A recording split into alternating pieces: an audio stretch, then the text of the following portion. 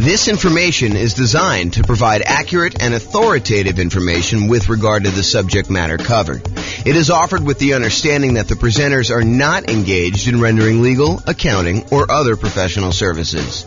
If legal advice or other expert advice is required, the services of a competent professional should be sought.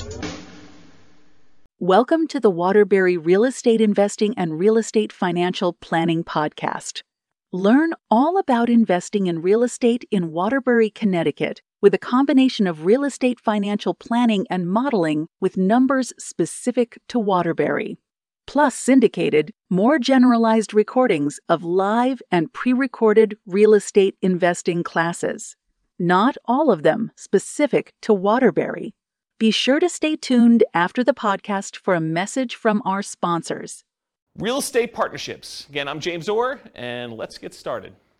So, we've been going through a series of classes. So, the primary strategies and primary classes we typically teach, to kind of answer your question, Bill, these are the ones we tend to focus on. So, buy and hold, nomad, and house hacking, those are sort of the primary strategies that I tend to teach classes on. Tonight is sort of another that is, sort of just outside of what we normally teach. We do some stuff on partnerships, but it's not the primary content that we typically do. So all the secondary strategies to creative financing, we covered all that last week. That's like owner financing, subject to, rent to own, lease option, lease purchase, the ultimate strategy, agreement for deed, contract for deed, all those ones as well. And then we did another class on quick turning or flipping properties. We did another class on the BRRRR strategy, which is buy, rehab, rent, refinance, and then the last star, if you want to do it, is to repeat that process over and over again. Then wholesaling, we're going to cover that here in the next couple weeks. Options and option auction, we talked about that. We're going to have that coming up next couple weeks. Tax liens and tax deeds, again, we're going to cover those. And then tonight is partnerships and syndications, and we'll talk about the three roles in detail tonight, about the three roles that partners can play. And then the stuff that I'm not going to cover, real estate investment trusts, you can go talk to your stockbroker about buying a real estate investment trust or your financial planner. Or covering other strategies, probate, short sales, foreclosures, and pre-foreclosures. Those are sort of like topics that are covered in other strategies, so we're not going to have separate classes on those.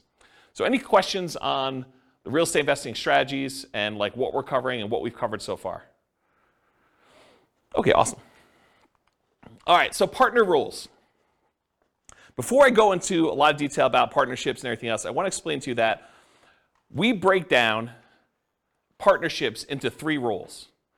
There's the deal maker, also called a syndicator, someone who goes out there, does all the work, finds the deal, ties up the deal, brings the other partners together, raises the money, gets finds someone to get the loan for the partnership, usually manages the deal itself, manages the partnership itself, usually kind of coordinates filing taxes and all the other paperwork associated with that.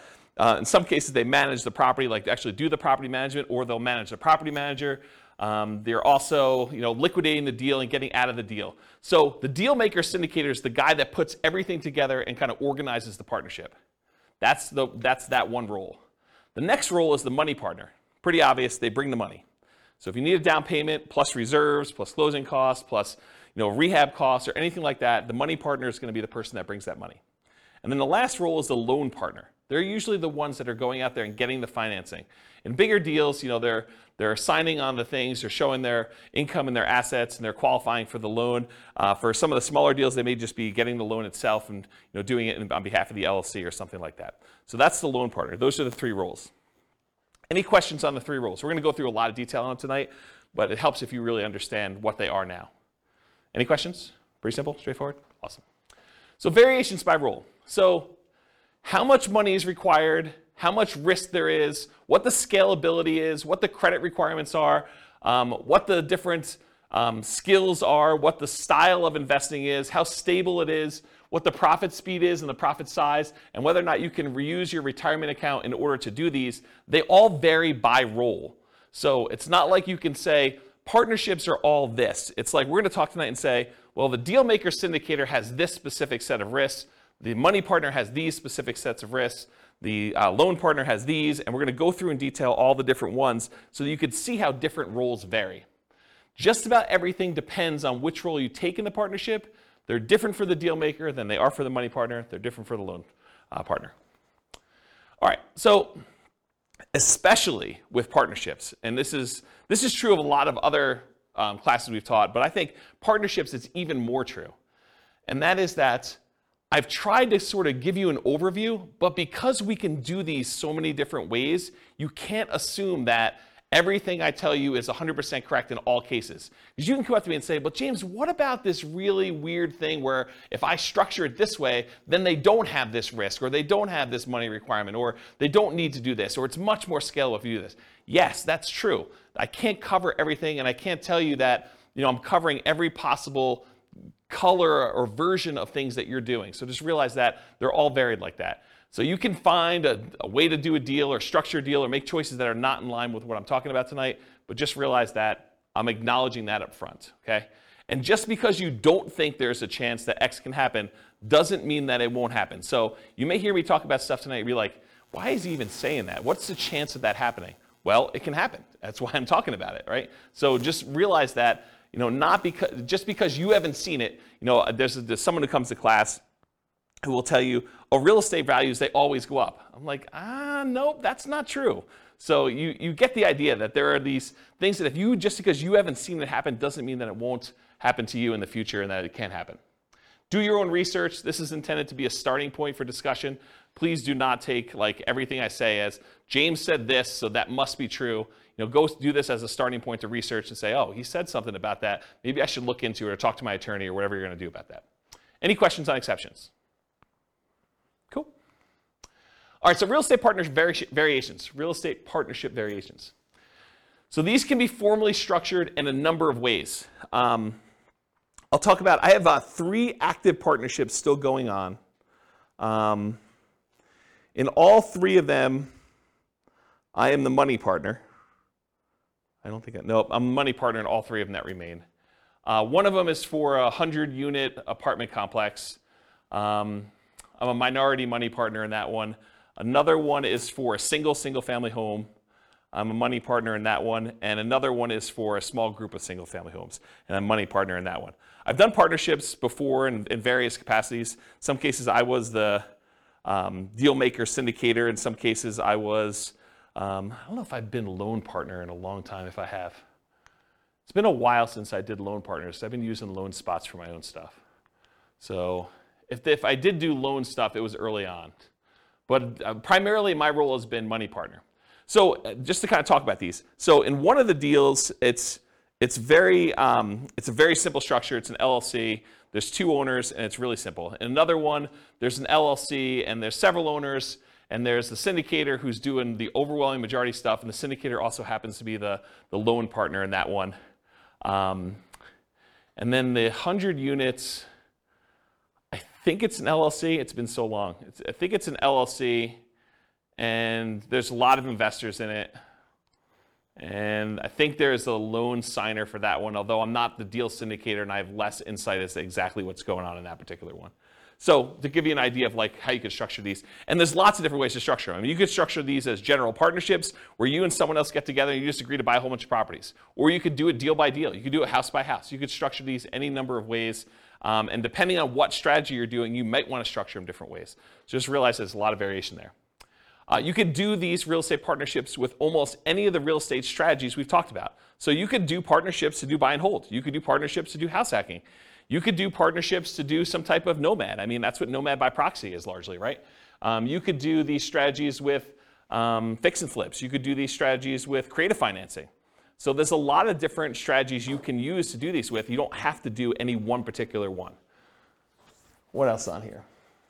Buy and hold tends to be the most common probably for real estate investing strategies. And it can be any one or more of the 3 roles, and sometimes the deal does not require a role. For example, last week we talked about creative financing and buying properties subject to. And in those cases, do you need a loan partner? Who's really acting as the sort of de facto loan partner? The seller.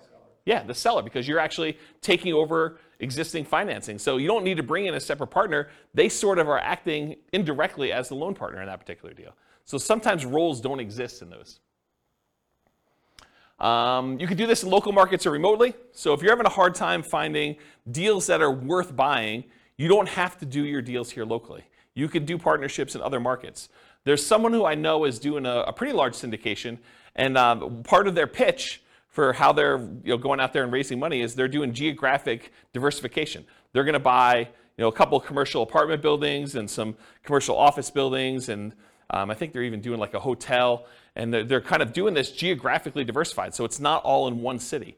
They plan on having I think they're buying like 10 properties or something, 10 big properties, and they're doing this geographically diversified. So you don't have to do this in your local market, and sometimes you may want to structure these such that you have diversification. That could be one of your angles to do these in. Let's see, can it be a property type? We'll focus primarily on single family homes for modeling later. I think, Bill, you were asking whether or not we ever talk about commercial investing, apartment buildings and stuff. And yeah, we definitely do teach classes on that, but just because I'm talking about single family homes tonight doesn't mean you can't do and structure these with apartment buildings.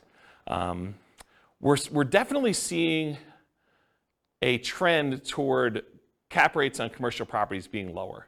And I think that's making these much harder for the commercial properties to make sense. Although, I think they're still viable investment options. So, okay, investor entrepreneur. So when we talk about this before, are you primarily investing either money with the hope of getting a return on your money, or are you primarily investing time, and in many cases some money, in order to get a return on your time? So for real estate partnerships, there are 3 roles. So for a money partner, what are they primarily investing? Are they investing time or are they investing money? Money. It's really obvious, right? That's the big obvious one, right? And money partner coming in, they're usually investing money. They don't expect to do a lot of work, so they're investing money and they're expecting to get a return on that. What about the deal maker or syndicator? Are they typically investing their own money or their time in order to get a return on their time or a return on their money? What do you think? Time. Yeah, the deal syndicator is the one doing all the work and they're putting in all the effort. And they expect to be compensated for that effort and that time that they put in. So they're really more of a time sort of a thing. So it's more like real estate entrepreneurship for them. What about the loan partner? For a loan partner who's going in and signing and personally guaranteeing a loan, are they primarily investing time or are they investing money? Yeah, it's kind of a weird one, right? Because they're really not doing much of either. They're more real estate entrepreneurship-like because they're not investing money, but they're not doing a lot of time either. They're signing some documents and they're having to maintain their job, get financing and use their credit in order to do that. So if you had to force me to choose between real estate entrepreneurship and real estate investing for them, I would say it's entrepreneurship-like, because it's not really that they're investing a lot of time, but it's more like that than it is real estate investing-like. Any questions on this? Yeah, Daniel. For the deal makers, yep. You said it's a lot of time intensive. And I know if this is a dumb question. Have you found it that they'll kind of include some sort of management fee or some practice like that? Yeah, so for the microphone, Daniel asks, for the deal maker, the syndicator of the deal, are they usually getting paid some type of management fee or something like that? And yes, the answer is absolutely. Depends on what they're doing as to what they're getting paid for. In some partnerships, they may charge an acquisition fee, so a fee to go out there and find the deal, put the deal together, and a lot of times they'll take a percentage off the top or a dollar amount off the top. They might say, we're taking 1% fee on the money we raise, or the first deal that we put together, the price of the deal, or whatever they're doing that way, in order to be compensated for all the work that goes into finding the deal, putting the deal under contract, doing all the due diligence, finding all the money lenders or the money partners and the loan partners, and kind of doing all that. So they may charge some type of acquisition fee. They may charge some ongoing property management. If they're doing the property management themselves, they may charge some type of partnership management fee. They may charge like a dissolution fee of some sort. They may charge some fee for overseeing taxes, like if they're got to do tax returns and kind of send out updates and do management meetings where you're getting advice or input from the partners. So they could be charging fees for all those different things. So yeah, there's definitely some fees involved. And are you doing that? Do you typically see acquisition fees and partnership management fees when you and a buddy get together to go buy rentals? Probably not, right? I mean, I think that makes sense. But as you get into bigger deals, where there's a lot more time and energy invested, and sometimes money up front, then getting paid for that stuff, I think, makes a lot more sense. Does that answer your question? Yeah. Okay, cool. Did you have a question, Cole? Almost thought I saw you do something. Okay, cool.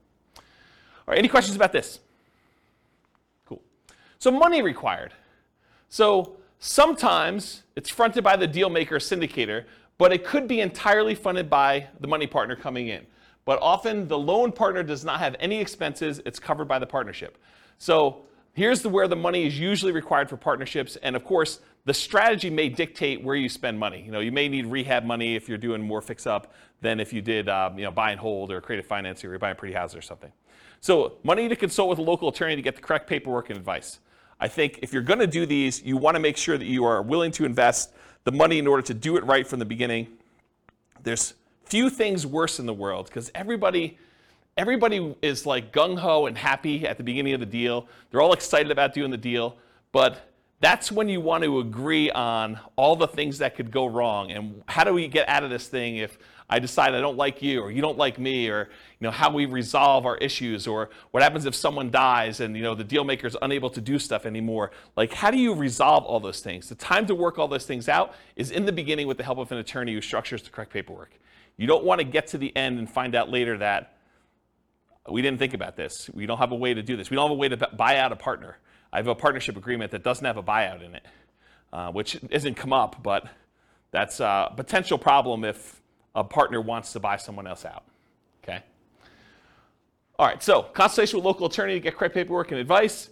Sometimes you're gonna need money in order to do marketing and find or acquire the deal. Sometimes you'll find these deals by looking on LoopNet or local MLS or networking or wholesalers or some form of that. But sometimes you're spending money in order to do marketing in order to acquire deals. And so it depends on which way you're doing it as to whether or not the deal maker, the syndicator, needs to spend that money up front and then maybe get reimbursed later by the money partner. Maybe it's part of an acquisition fee, or if they're just going to self-fund that and that's their minimal investment into the deal. Maybe they only spend money on marketing costs and talk to the attorney, and then after that, the money partner comes in, does the down payment, and does the closing costs, and does the reserves and everything else. But that could be there. Earnest money. So earnest money is usually money you put up in order to control the deal before you formally go and close. And so you'll need to have some earnest money. And with some of these larger deals, these can be significant checks. They're not just $5,000. So realize you could need earnest money up front. So realize if you're doing these bigger deals, you may want to partner with your money partner early and talk about providing earnest money if you're doing those, if you're unwilling to do it, if you're the deal maker or the syndicator in that deal. Does that make sense? Okay. Reserves, you should not be doing these deals without reserves. And in my opinion, there's a tendency for the mom and pop landlord real estate investor, which I don't believe you should be doing this, but there's a tendency for them to kind of play it really loose and invest in real estate without setting aside, specifically earmarking money as reserves. They'll say, if I really need to, I can go tap into my 401k or my IRA, or I've got $50,000 in credit card balance that I could use, or I can go get a personal loan from the bank if I really needed money to do something. So I don't really need to have 6 months of reserves per property set aside. When you do a partnership, though, and first of all, I don't think you should do that. I think you should set aside reserves, in my opinion. But when you're doing a partnership, I think that's sort of like cowboy, sort of gunslinging, sort of like make it loosey-goosey, whatever you can do. I don't think that flies as much. Because if you've got a money partner and they've already put in $100,000 in order to do a deal, and you go to them and say, hey, we didn't have reserves set aside, but we got a roof, and the roof's going to cost whatever it is, $20,000 on this building that we just bought. I need $20,000. And they're like, I don't have $20,000 right now. I just made another investment. I've used up all the money. I didn't keep reserves set aside for you doing that. And you should probably have that in your agreement as to how that all works too. But you probably should have some money set aside for those types of things when you're doing your partnership. Which, when you're doing your deal analysis, you want to make sure you include reserves there for doing that. And we do a whole class on the importance of doing reserves when you do your deal analysis.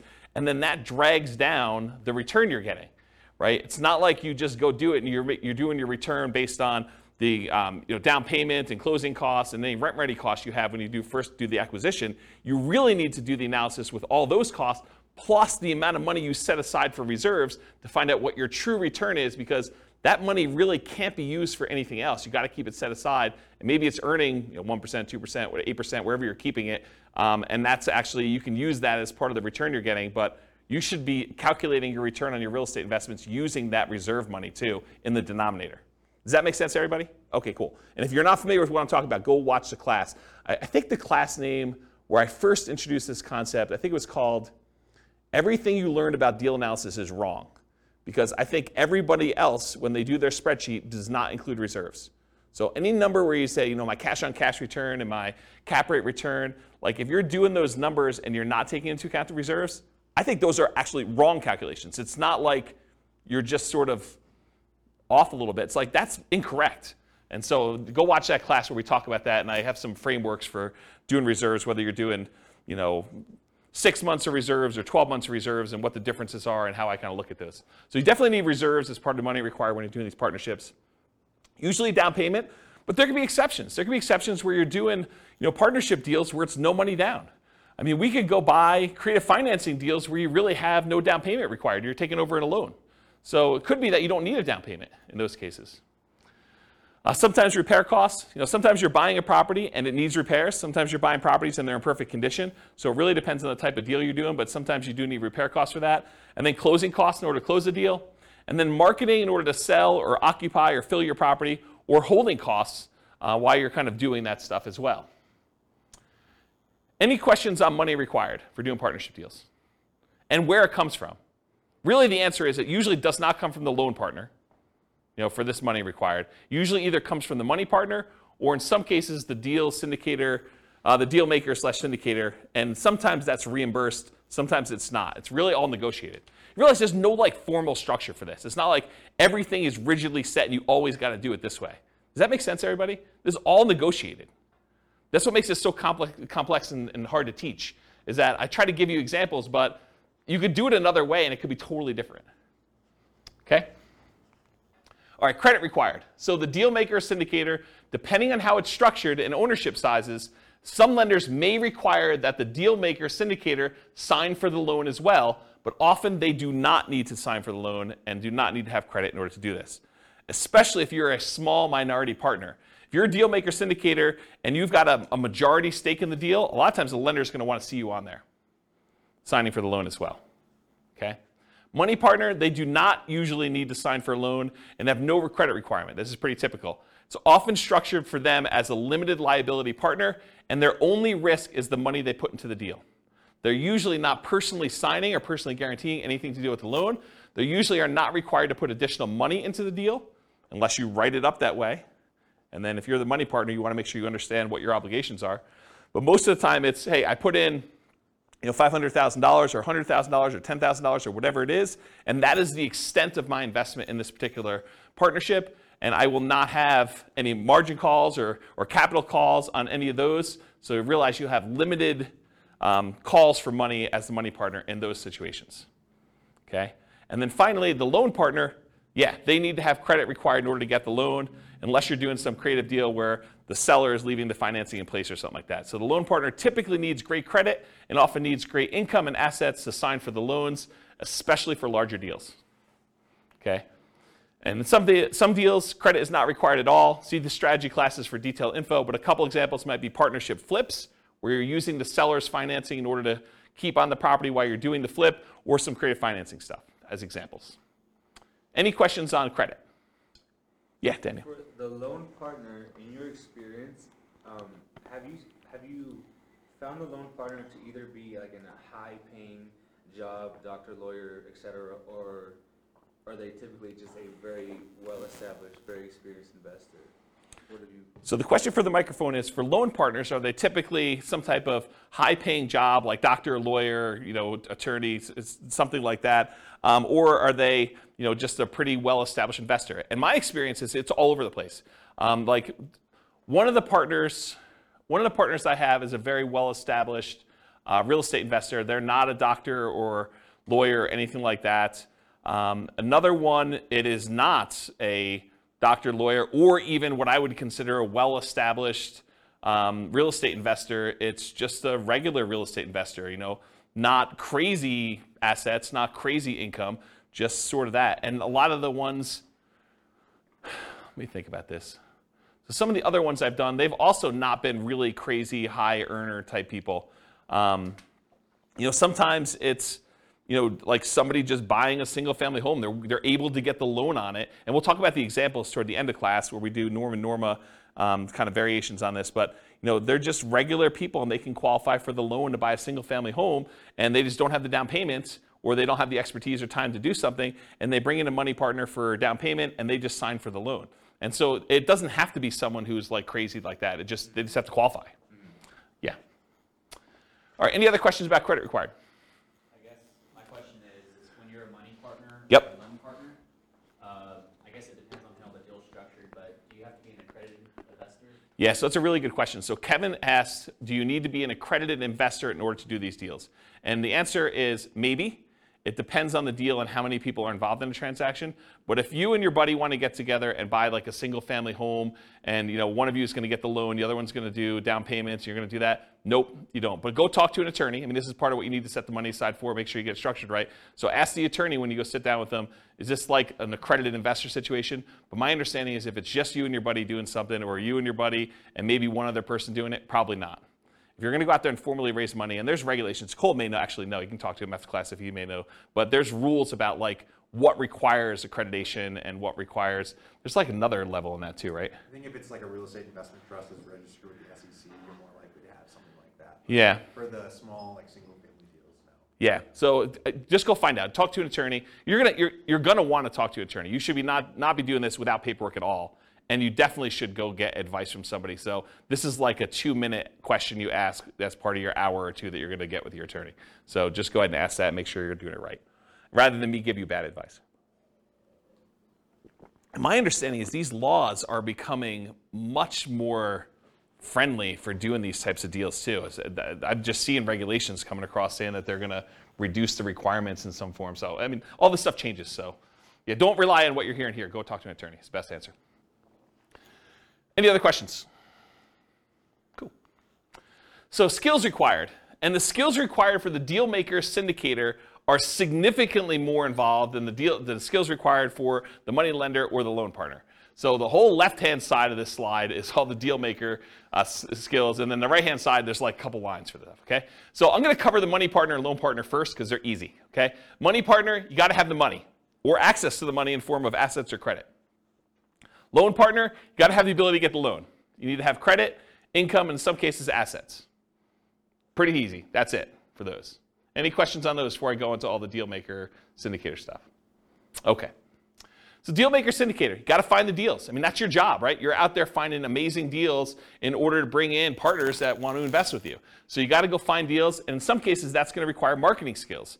If you're not just going to the MLS and trying to do a deal that way, and you could sort of like see between the lines of like deals that are in plain sight, but you know what to do with them in order to make them really, really profitable. A really basic example of this would be, buying a property that you're going to convert as a short-term rental. Someone may have a property that's listed for sale, but the income could be amazing if you do a short-term rental on it, and it could be worthwhile if you raising money with a money partner or a loan partner in order to go do those types of deals. But you need the expertise to be able to go see those in plain sight when they're just lying in the MLS and no one else is looking for them, or like be able to kind of put those together and have the expertise to run those, okay? As one example. James, Yeah, question. Question about the money partner. Yeah.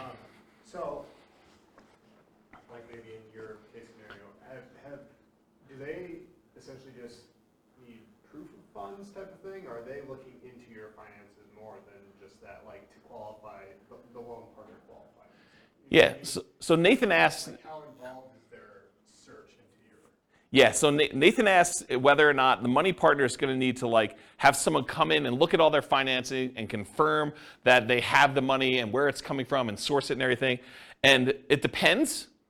But if you and a buddy are buying a single family home together or a duplex, triplex, fourplex, maybe even a small apartment building, and it's a pretty simple one, you telling them that I've got $200,000 to invest is going to be fine. They're not going to need to go do that. When you get the loan, they may or may not ask you, the lender may or may not ask you where those funds came from, just to kind of know. So make sure you go talk to whoever's doing the loan or talk to the money partner, make sure you structure all that correctly. But in most cases, I don't even think that's come up for me. But it's not saying that it won't ever come up in the future. And part of it may be the lender and how you structured it and everything else like that. But no, I don't think that's the case. Now, if you're doing like one of these larger type syndications or something like that, maybe they may want to go and source that. I've not seen that come up. Some of the larger syndications that I didn't get sourced for my down payment for the larger syndications I've done. And the ones that I know about going on now, I understand their process is basically you need to have your attorney or CPA just sign a statement that says you're accredited. and they're not looking at stuff. You just need to do that and send in your check. So I don't think they're doing anything like that. So it probably depends, but in most cases, no, I don't think that's going to be an issue. Does that answer your question? Okay, cool. All right, cool. So finding deals, and a lot of times that involves marketing in order to find them off market. How to do motivated seller marketing of that sort. Analyzing deals, being able to estimate rehab or cash flow, you run the deal numbers, estimating value if you're trying to buy stuff under value, doing comps, things of that nature. Or if you're not able to do these yourself, you need to be able to have someone else that you could tap to do it. If you've got a real estate agent or a CPA or someone else who's willing to help you with deal analysis or help you with estimating value or anything like that, then you can outsource it. But you need to be able to perform that as part of your deal maker syndicator thing, whether it's you directly or you're using someone else to do it. Deal structuring, and part of this is negotiation, but structuring the deal and also negotiating with the partnership as to how that's going to be structured. Raising money, you need to go find your money partners. Also, finding financing, finding your loan partner to be able to do that. So that's another skill you need to have. Managing the partners and the partnership itself. You need to know what is involved in running a partnership and managing the partnership and getting taxes done and having meetings and giving updates and making decisions and following the guidelines for the agreement, the LLC or the entity that you're using in order to do this. You need to be able to run the partnership and deal with partners. I mean, people with money can be a little bit strange. So if you've got, somebody who you've been really friendly with, and then all of a sudden they give you $300,000, they may start treating you very differently, and you may need to deal with that person. Especially if things don't go your way. I mean, when the market goes your way, I think a lot of times everything seems super smooth, right? It's when you have problems that you have to deal with a lot of these situations, and markets don't always go up. Yeah. So if it does go bad, can they go after the assets of the money partner? Yeah. So the question is, can they go after the assets of the money partner? And I have a different slide here when we talk about risk, and I will tell you what each individual person's risk exposure is. But part of it is how it's structured and what people are doing and what people are promising, right? I could see a situation, I wouldn't recommend this, but I could see a situation where a money partner has written into their LLC agreement or their operating agreement or whatever they're doing that basically says, if we run short on money, you are agreeing to provide additional money to kind of hold the partnership over. And it could be, unlimited. I mean, it could be just not clearly stated as to what that is. And I don't think that's an unusual clause to have in there, right? Like, what happens if we run out of money? Who's going to bring in the money? So I don't think it's an unusual situation to do that. But if I'm the money partner, I want to know what my exposure is, and I want to know what the obligations I have and what my risk is and how that might all play out. And if you're the money partner in that deal, maybe you say, I don't want to have that obligation.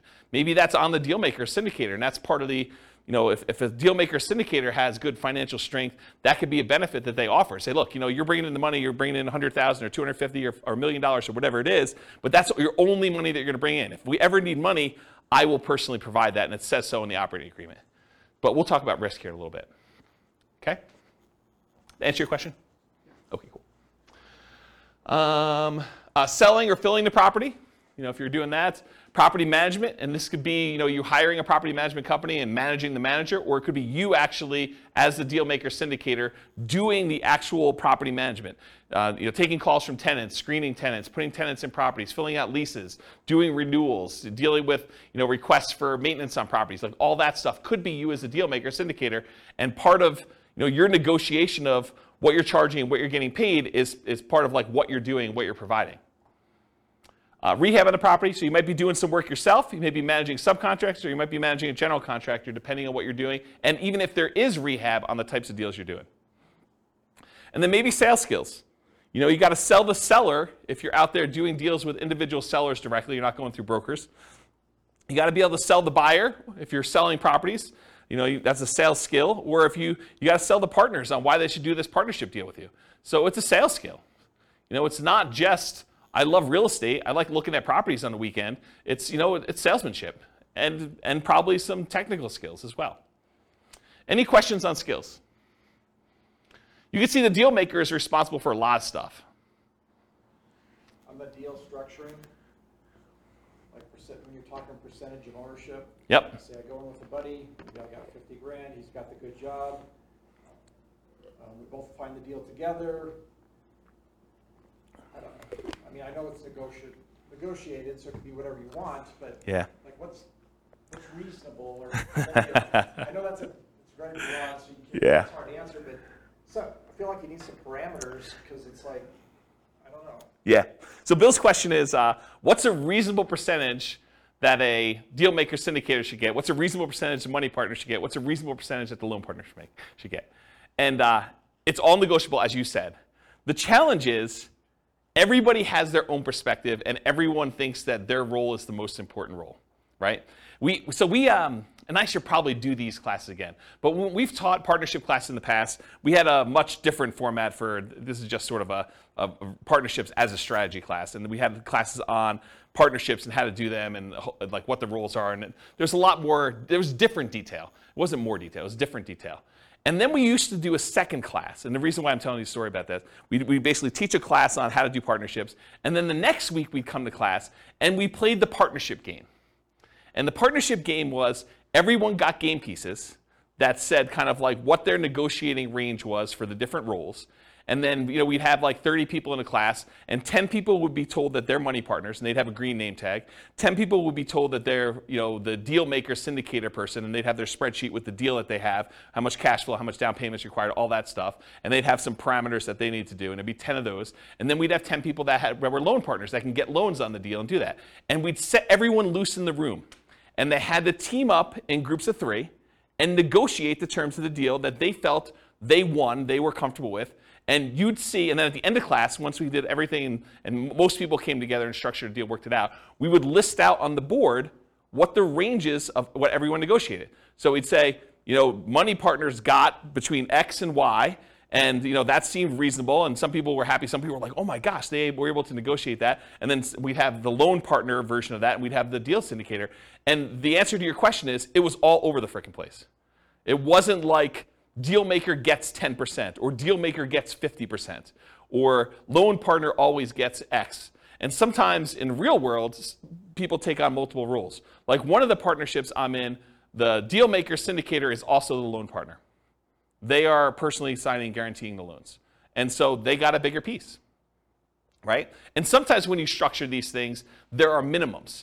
So they'll say, look, the money partners get the first 8% or 10% return on this. Then after that, the syndicator or whatever else as the other roles are, they get caught up to 8%. Then after that, we split it until 16%. And then anything over 16%, the syndicator gets 75% of that, and the money partner gets 25%.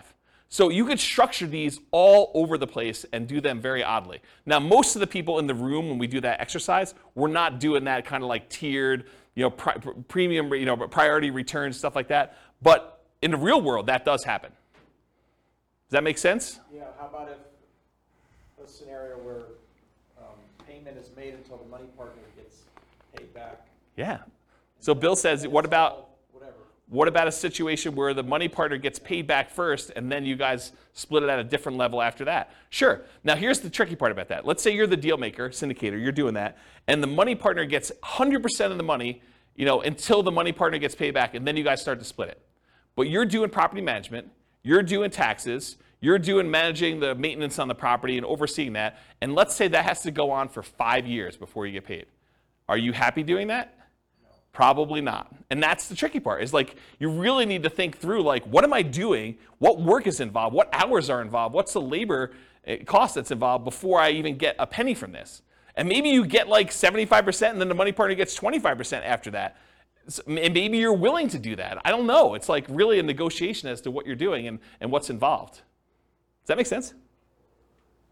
It's very gray. It is very gray. And this is like the warning I gave you at the beginning. There's so many different ways to structure these things. Yeah, it seems like the deal maker's doing a lot. Obviously, you need all 3 to make it happen. So yes. Or you just do it yourself. Right? I mean, that's the other option. That seems easier. Well, I mean, if you don't have one of these pieces, right? You can't get loans, or you don't have the money. You've got all your own money tied up in your own deals, but you got good deal flow. You've got a source. You could find these. You got more deals than you could possibly fund yourself. Or maybe you're at your limit of your loans. You can only get, the second tier, adjustable rate mortgage type loans from a portfolio lender now because you've got 10 loans in your name, and now you really need like a loan partner to do deals. But you got sources of great deals. Maybe you even have down payment, or you have a source of down payment. You have another partner who's like, hey, I got plenty of money. Let's do more of those deals. But your loans aren't great anymore, and you can't get any more. Maybe you do go partner with someone who can get 30-year fixed rate financing because, they're not at their 10. Does that make sense? Yeah. So it's tricky. All right, questions? I kind of like maybe like personal questions. Oh, personal question. Okay. Like, how did you know you were ready to enter a partnership? How did I know I was personally ready to enter a partnership? In the 3 that I'm in right now, one of them I had excess money, and I was just, it was right. I mean, I just needed a place to put money. Another one, it was convenient. So it wasn't even that I had money or anything like that. It was just a matter of convenience doing it. And the other one, it was like a buddy who was like, hey, let's buy this property together. And I was like, all right, let's go do it. It was really off the cuff. It wasn't like thinking it through on those 3. And in the past, sometimes I've intentionally sought out partnerships. So it was very deliberate going in, and I knew I wanted to do it. So I don't know. That's kind of, but I don't know. Sometimes it's like, especially when you know the investment. I mean, I was already buying another one in the same neighborhood at the same time. So I just bought 1.5, right? Because another buddy of mine was like, hey, let's go do this. I'm like, great. You do the loan for that one. I'll kind of oversee it. That's what we'll do this. And then we'll split it 50-50. That was the way we structured that particular one. You put up half the money. I put up half the money. We're basically not going to pull profits out. We're just going to let the money sit in reserves. If we want to pull money out later, we can do that. But we're just letting it just sit there and accumulate reserves and holding on to it. And, that was the way we structured that one. And Yeah. when there's like more than you and a buddy, do you guys have like meetings like monthly not monthly. Or quarterly or whatever? Yeah. Just, like make sure that like the deal maker is like doing taxes and all. Yeah, the question was, how often do you meet as when you're doing these deals? And I think it does increase with complexity. Like the buddy and I one, we still have to meet for the LLC. So there are meetings, usually done via email in this case, but there's still meetings. Not that I can't get on the phone, but they're usually just not paper trail sort of stuff. They're done that way. But yeah, when you do the bigger ones, there's meetings. The larger one is usually like there's a webinar, and that's sort of the meeting where there's information given out that way. But I don't personally attend the webinars. I sort of just let it go. I'm not super, maybe I shouldn't even be saying this, but I'm not super involved. It's just like, I don't even list it. Like when I do my modeling, I don't even list it on there. Like it's that type deal. And the other ones where we get together, before COVID, we were probably doing, especially if there's stuff going on, like once every 6 months, maybe a little bit less frequently. But if there's not a lot going on, if it's in steady state, you got tenants in there's nothing happening, there's nothing to get together about, right? I mean, and then there's checks that come for a period of time. So yeah. Does that help? Mm-hmm. Yeah. Okay, cool. Yeah. Can you use 1031 money into? Yes. The question was, can you 1031 money between partnerships and into other stuff? It's like kind. So check with your CPA to verify this, but if you're investing in real estate, you can move money from real estate to other real estate. Even if it's a syndication? So it's my understanding, but check with your CPA to verify. The question was, even if it's a syndication, and that's my understanding if you can, but do you do any of those? No, not a lot, but you can, even into real estate investment trusts. Yeah, so I'm not going to say his name because I don't want to put him on the hook for any obligation or liability there, but he would know, and you could do it. Yeah, sources, yeah. does that count for e-REITs, like electronic REITs that aren't publicly traded? They're just a fund, like fund. I wouldn't know about e-REITs. Yeah, we don't know about e-REITs. Yeah, do your own research. Again, this is part of it is talking to your CPA, right?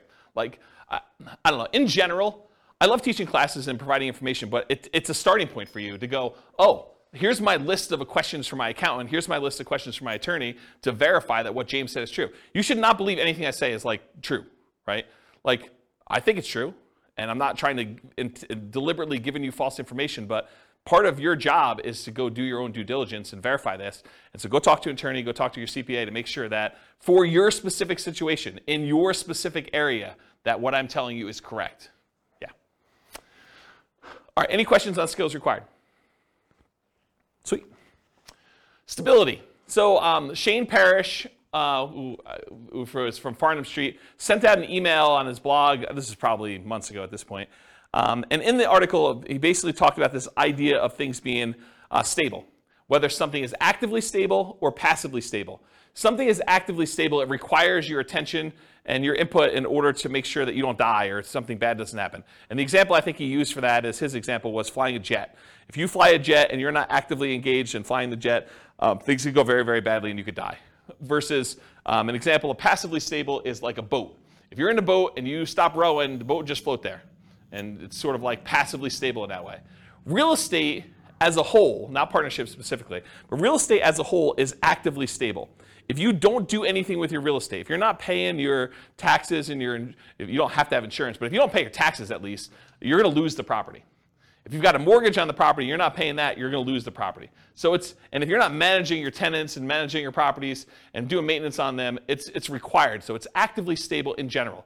Partnerships specifically vary a little bit based on the role, but they are also actively stable. So for example, the real estate partnership where you're the deal maker or syndicator, that in my opinion is very actively stable. You have to be doing stuff actively in order to keep that thing running. You need to be managing the partnership, you need to be managing the financing, you gotta be managing the property manager or the tenants directly. You gotta be doing all that stuff.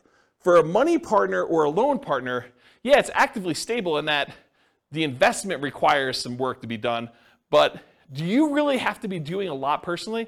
Probably not, but there is something involved in there. And so I put down it's actively stable just because real estate in general is, but you're not having to do a lot of stuff yourself. In some cases, you may need to submit financials, especially if you're doing like these larger deals or commercial loans. A lot of lenders are going to want updated financials every X period of time, whether that's a year or 5 years or 6 months or whatever it is. They'll want to see some updated financials from you to make sure that everything's good. Otherwise, they can call the loan due.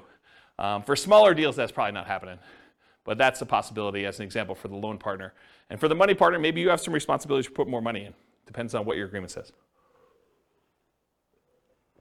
Okay, any other questions on stability? Sweet. Scalability. So is doing real estate partnerships scalable? Is it a way to build wealth? And how big can you get with it? So real estate partnerships for the deal maker or syndicator are often limited by deal flow. How many deals can you find, and are they good enough quality where you can actually get cash money partners and loan partners in order to do those? And so it's really limited on your ability to deal flow, and probably to a slightly lesser degree, in my opinion, is finding the partners themselves, finding the money partners and finding the loan partners to be able to do the deals.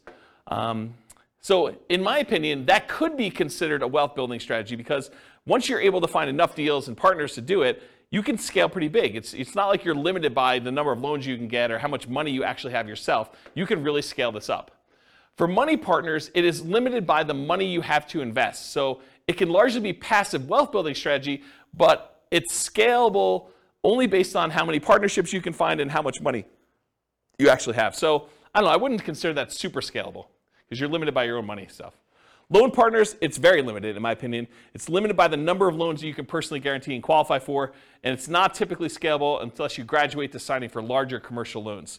So you can scale it, but I think it's more limited if you're doing like single family homes, duplexes, triplexes, fourplexes. Once you get to larger deals, then it's a matter of your assets and your income and your ability to qualify for these larger deals. So depending on the real estate investing strategy being used by the partnership, there may be additional scaling limitations imposed by the strategy itself. So if you're doing things that are hard to scale just because the strategy is hard to scale, realize that could be an additional limitation for you. Any questions on scalability? Cool. So risk exposure. I think this was your question, Nick, right? All right, so let's talk about risk. For the deal maker syndicator, I've kind of arbitrarily given them a medium risk rating. Why is it medium?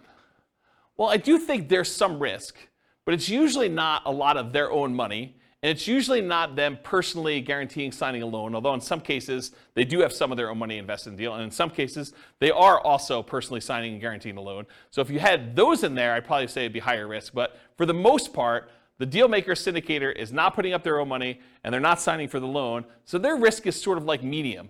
There's sort of their reputation at risk, there's their time at risk, and then you've got all the other risk of just being in the deal as to whether or not they're going to make money, which we'll talk about here in a minute. So the deal maker, I'd say, is sort of a medium risk. The money partner is also medium risk as well. They can lose their money, and it's usually limited to the amount of money that they invested. If you've got like a limited liability partnership or limited liability company, and they say, look, I'm going to invest $100,000, but that's all I'm putting in. There's no other things in the operating agreement or anything like that that says that they need to come up with more money, then that's their limit to how much they could lose in the partnership. It's not like they can go after them personally and do stuff, right? So unless they're managing the property and they have risk for part of the management too, which is a different thing. But a pure money partner, really that's their limitation. Now the loan partner is different though. The loan partner, and by the way, for the money partner, they're the first ones that lose money, right? If property values decline, where does that come from? It comes from the down payment. And so the down payment that the money partner gives is the first to lose money. So if we had to get out of a deal, if we were in a partnership together and we had to get out of a deal and we had to sell less than what we bought it for, then it comes out of that money partner's money, right? If we had to sell a property for less than what we bought it for, then they're the first ones to take that hit, okay? But for a loan partner, they come in there and they're personally guaranteeing the loan. And personally guaranteeing the loan is you're guaranteeing it to the lender.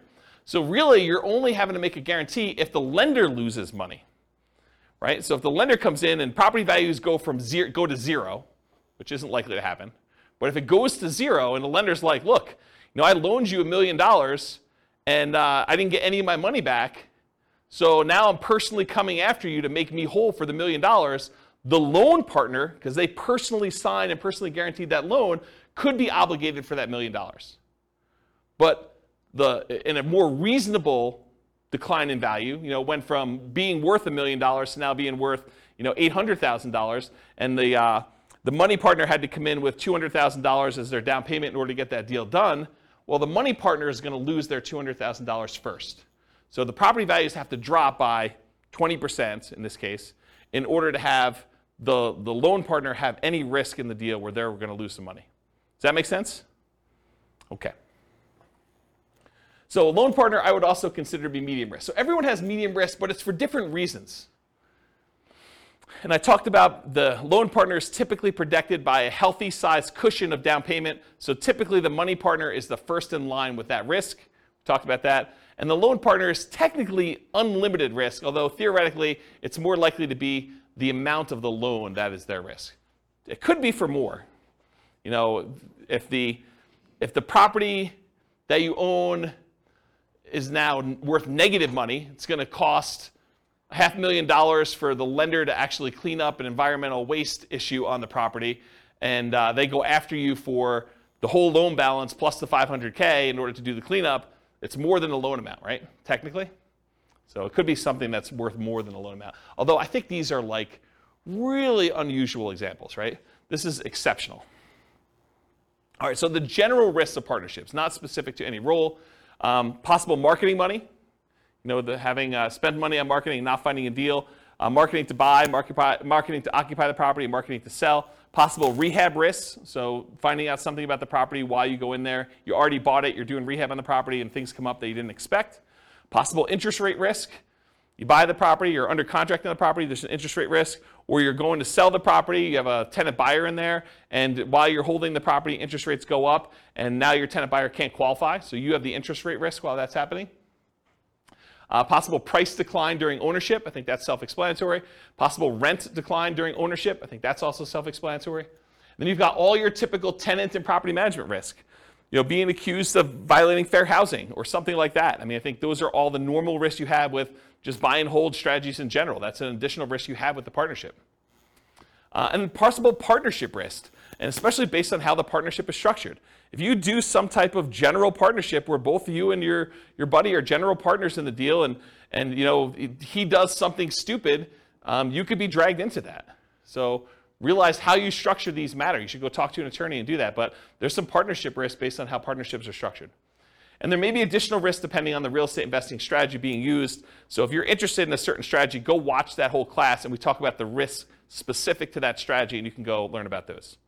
Any questions on risks? Risks. There's my lisp coming out. If the money partner signs on the loan, you need the loan partner. If the money partner signs on a loan? Yeah. So if the money partner signs on a loan, they are the loan partner too. Right. So they're fulfilling both rules. Well, I guess I thought you said that sometimes the money partner also signed on the loan. Well, I guess you did. So we have two parties. So money partner doesn't usually sign for the loan. That's the unusual one. Usually who does have to additionally sign for the loan is the deal maker syndicator. Okay. Although if you own a large percentage of the deal, a lot of lenders will require you to sign too, just because you own a larger percentage. So it depends on lots of stuff, but I've seen that happen before. Yep. Any questions? Cool. So profit speed. How quickly do you make money, and what size of money do you make at one interval? The size is typically negotiated in the partnership agreement. So it really depends on like what your role is and what you negotiated. And it can vary depending on the real estate investing strategy of the partnership and how the partnership is structured. So it's really hard for me to answer this one, but I will try. Deal makers and syndicators, they can make money up front. I think Daniel had asked whether or not you can get paid for this. Yeah, you can make money up front as acquisition compensation. So putting together the deal, doing all the work, getting the deal going, getting it set up, having it go through to closing. Sometimes you can collect a fee for doing that. But you can also, as a deal maker, make money ongoing. A share of the profits, fees for work done, running the investment, doing management, doing all that other stuff. So you can get paid for doing that work. And then a lot of times deal makers, syndicators make the money at sale as being one of the owners. For money partners, it's typically not upfront. It's weird for you to go give $1 million to invest in a deal and immediately get compensated part of that back. It's unusual to have it structured that way. It could be, but it's really unusual. Typically, you get a profit of ongoing, like revenue coming in, cash flow, whatever it is, and at the sale as part of your equity. And then loan partners can be paid up front. They can be paid ongoing and or at sale. So one of the things we've done when we did the negotiation class is we would have loan partners that say, look, instead of getting paid 25% of the deal or $100 a month for as long as you have the loan, or $200 a month, or whatever it is, the loan partner says, look, for $3,000, one-time fee, I will sign on the loan for you, and you could have it out there for 3 years. So they just say, hey, look, I just want a one-time upfront fee of $3,000. So you just collect an extra $3,000 from the money partner, and then you and the money partner get to split everything else. So that's how you could structure that as one possible strategy. Okay? So that's an example of being paid up front. Or ongoing. Loan partner can get 10% of the whole deal, 50% of the whole deal if it came down to it. Whatever you guys negotiate. It could be part of cash flow. They could get a 20% of cash flow and no equity. You could structure these all different ways. Or they can be paid at sale. They have ownership, they have 20% ownership in the whole deal, and then get paid at sale. Maybe they're not getting any of the cash flow. Maybe the reason that the money partner wants to be involved is they want cash flow on their money, but the loan partner's like, hey, look, if I can get paid money when we sell this thing, I'm okay with that. So I want 20% of the equity, but 0% of the cash flow. Because some money partners, they're using their money because they want money to live on, essentially. Okay? Any questions on profit speed, profit size? Okay. Finding deals. The deal maker syndicator is typically the source of the deal for the money partner and the loan partner. So the money partner is not usually the one out there finding deals. The loan partner is not usually the one out there finding deals. It's usually the deal maker syndicator. And where do they find deals?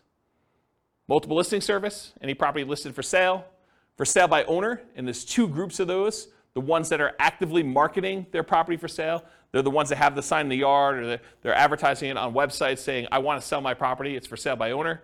And then you've got all the hidden ones, the ones that don't really know that they are selling the property. It's like, I would sell, or I'm motivated, and if someone would come and offer me the right price, I would do that. And you usually find those either through networking or by putting out marketing and getting those guys to raise their hand saying, hey, my property is not up for sale yet for sale by owner, but I would be a seller. I would sell to you. And then finally, wholesalers. Those are the primary ways to find it. Someone who is out there finding deals and they're willing to assign their deal to you for a fee. More unusual ways to find deals: tax liens, tax deeds, tax sales, auctions like foreclosure sales or IRS auctions, and then any real estate owned by a bank. When a bank takes back a property through foreclosure, sometimes they'll keep it on their books and they're going to try to sell it directly before they list it in the MLS, and sometimes you could buy properties that way. So those are more unusual ways to find deals. Any questions about finding deals? Cool. So when you're analyzing deals, you can go download a copy of the spreadsheets, realestateFinancialPlanner.com/spreadsheet, and you just run your deal as if you're doing a deal analysis for doing this. I thought about adding some stuff for partnerships, and I probably will add like separate tabs just to make it easy. You put in all the partners, what percentage of cash flow they're getting, what percentage of equity they're getting, and then it'll kind of like do some summaries for you and stuff like that. But I haven't gotten there yet. So if you guys are really, really interested in that, just drop me an email, especially if you're listening to this recording and I haven't done it yet, and that'll prompt me to see if that's something I want to move to the top of the list to do. But unless there's demand for it, I'm probably not going to immediately jump to do that. So you can go download the spreadsheet, realestateFinancialPlanner.com/spreadsheet, and you can analyze deals, and then just realize whatever your cash flow is, you need to divide that up by whatever the shares are for which partner is which, and then how much equity proceeds from the sale you have, you need to divide that up by whatever partners are doing. You just do that manually for now. Any questions? Cool. So what kind of market conditions doing partnerships work in typically? It's markets where you can find desirable deals for partners, typically markets with good cash flow, typically markets with strong appreciation and rent appreciation. The challenging markets to do this in are markets with significant negative cash flow with reasonable down payments, and markets with no or negative appreciation and rent appreciation. So you don't have to do it in your market. If you think your market's not going to be growing, you can do this in other markets. That's one of the benefits. Or you could change your strategy to take advantage of forcing cash flow in markets where they typically don't have good cash flow. For example, short-term rentals. Any questions on market conditions? Cool. Accessibility, availability. So deal makers, syndicators. In many markets, there are plentiful deals you can select from the MLS. So in some markets, it's as easy as just picking the best deals of the bunch from the MLS. It's not a matter of are there deals, it's sifting and sorting through the deals that there are and finding the one that makes the most sense and picking that out. In other markets, you're sifting and sorting for the top deals, which I just talked about. In other markets, it might be challenging to find positive cash flowing properties except with significant down payments. So it might be hard in your marketplace to do this. Interest rates may be a significant factor where properties will cash flow or not. And then make sure that the property you're going to do the deal with, works for the type of strategy that you're trying to implement. As one example, don't go try to do a short-term rental in a neighborhood that has an HOA that prohibits short-term rentals. So verify that you're able to do the type of deal that you want to do. And then money and loan partners, you need to find the deal makers, syndicators with the deals that meet your investing criteria.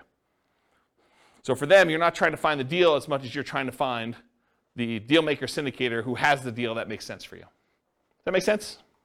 Any questions? Cool. Using retirement accounts. So can you use your retirement account to do partnerships? For the deal maker and syndicator, you may be able to take your ownership interest in the name of your retirement account, usually a self-directed retirement account, but is likely to limit what you can do on the deal because you can't self-deal or self-serve or something like that. There are limitations on what you could physically do when your self-directed IRA or self-directed 401k is the one that owns the property. For a money partner, yep, you could usually invest in these with your self-directed retirement accounts because you're not usually one doing any of the work. And then for a loan partner, maybe, but it's depending on how it's structured. So you want to go talk to your advisor to make sure you get good advice on that. But depending on how it's structured, you probably can, but there's probably some weird exceptions to that one. Any questions on whether or not you can use your retirement account to do partnerships? Cool. All right, so now we're going to go into more of the quantitative analysis. So you'll notice the structure of this class and the previous classes and all the different strategies. I sort of do a more qualitative analysis of like how the deals work, what the risks are, what the scalability is, what money is required, what skills are required, all those different things. And now I'm going to switch over and I'm going to do numbers.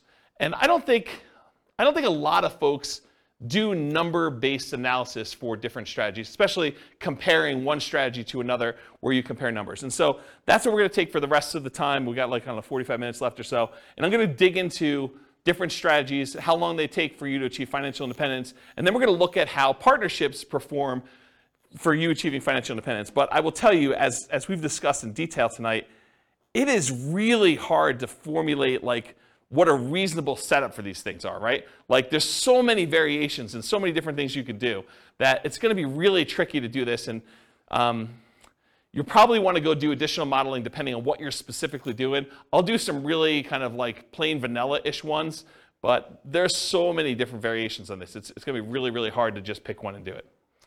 All right, so for deal makers, syndicators, partnership requires work and effort like a job. So when we do modeling for it, it often shows up as income when we model it. So because they're not actually buying a property and it's not like showing up as a property, it looks a lot like, hey, look, they're just getting an extra $200 a month, and that's increasing over time because that's what their ownership share gives them. And at the end, they're going to get a pop from that, right? So it sort of shows up like income when they do that. It's similar to how we model house hacking in a lot of ways, right? The house hacker gets an extra $500 or $600 or $700 a month per tenant that they've got in the property, and that shows up like it's a separate job or small business. So it just looks like income when we do the modeling. So it's very similar in that way. For money partners, it's typically passive, and it often shows up as a % return on the money invested. It could also show up as like that $200 or $400 a month or whatever it is, and then a big pop at the end if you go and sell the property, or an increase in the amount of cash flow you're getting when the loan gets paid off and you're in sort of steady state after that.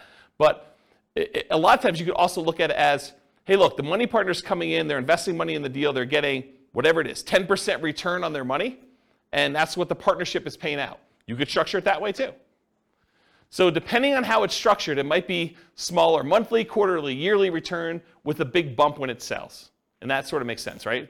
How you guys understand this? Am I confusing anybody? Okay. For loan partners, it can be structured with a large number of ways. It could be one-time upfront fee, which we talked about before.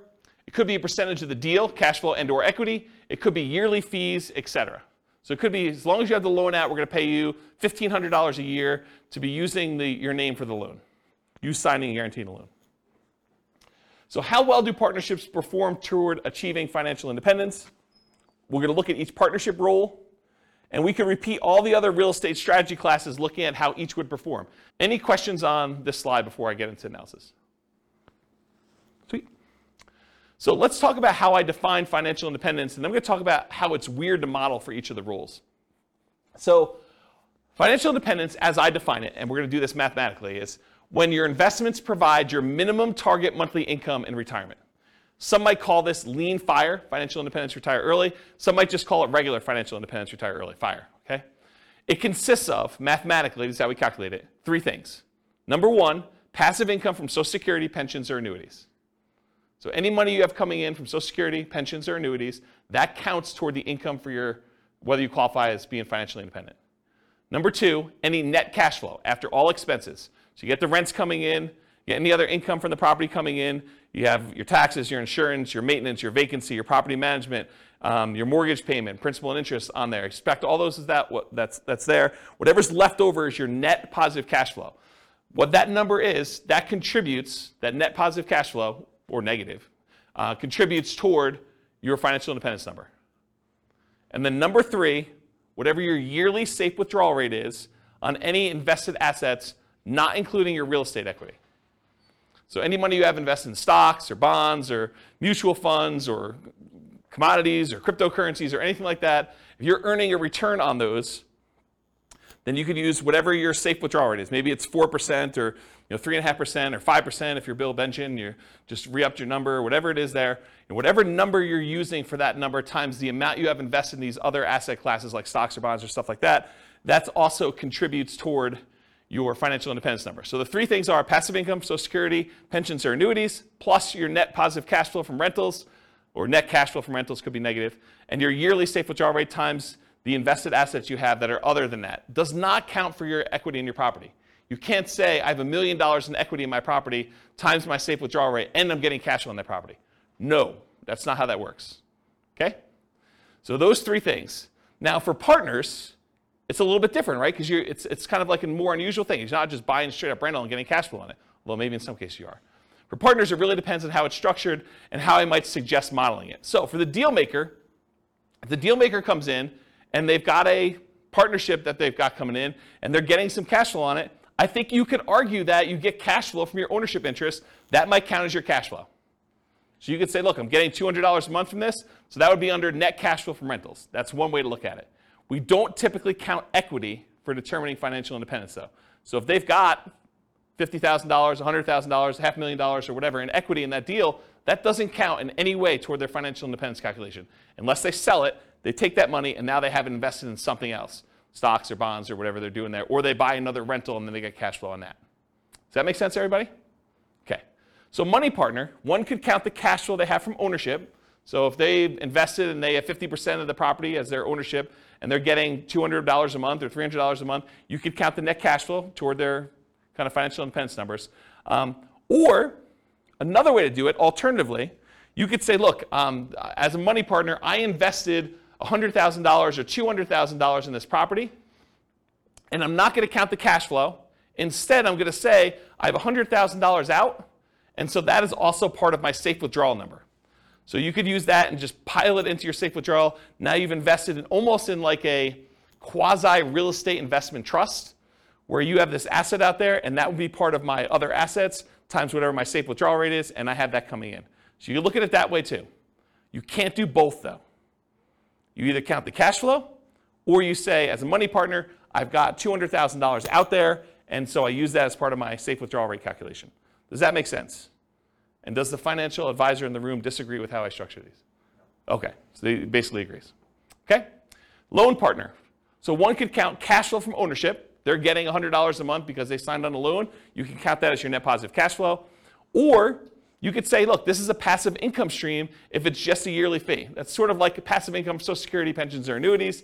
You have like a quasi-annuity. It's like $1,000 a year that you get by being the signer on the loan. You just count it like that. It could be that way too. Make sense? Okay. There are a lot of different ways to model these, some better than others. But this is how I think about how you do for partnerships. Any questions? Is this helpful? Okay, good. Oh, tangent. Crazy cool tangent. So why can't you just say to somebody, hey, look, this thing cash flow is $100 a month.